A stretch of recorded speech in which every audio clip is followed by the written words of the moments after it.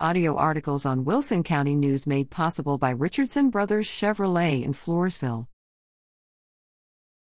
At the ballpark with Floresville Little League.